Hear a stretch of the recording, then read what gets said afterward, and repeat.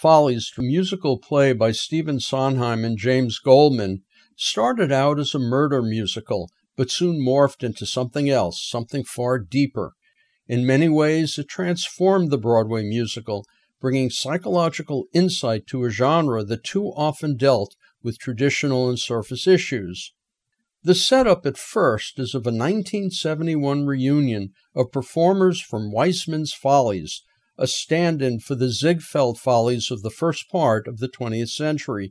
It was a high-powered review of dance, song, and skits, and a showcase for what was called female beauty.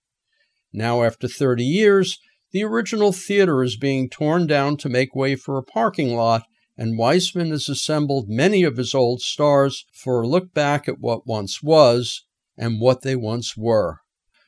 Hovering through the theater are ghosts of Follies girls and of the performers' younger selves.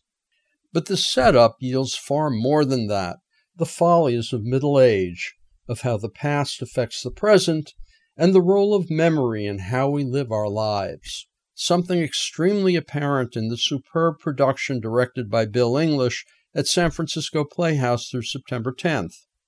Follies opens with a cocktail party as several veteran performers do reprises of their old specialty numbers, but soon focuses on two couples. Sally and Phyllis were chorus girl roommates who married stage door Johnnies. Now Phyllis is an Upper East Side grande dame and her husband Ben, a famous writer and diplomat, and Sally is a housewife in Phoenix and her husband Buddy, a traveling salesman.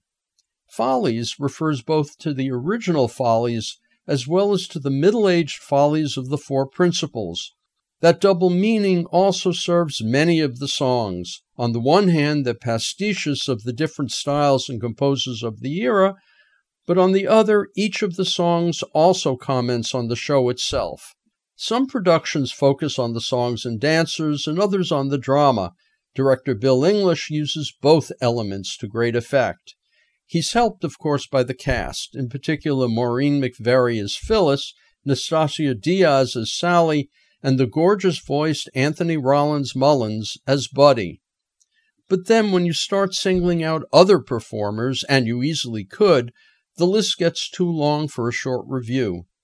Because of its large cast and the necessity for polished singers, actors, and dancers, Follies is rarely seen in person. That San Francisco Playhouse not only pulled in the right performers, but also created a flawless production is something of a miracle. Follies, directed by Bill English, plays at San Francisco Playhouse through September 10th. For more information, you can go to sfplayhouse.org. I'm Richard Walensky on Bay Area Theater for KPFA.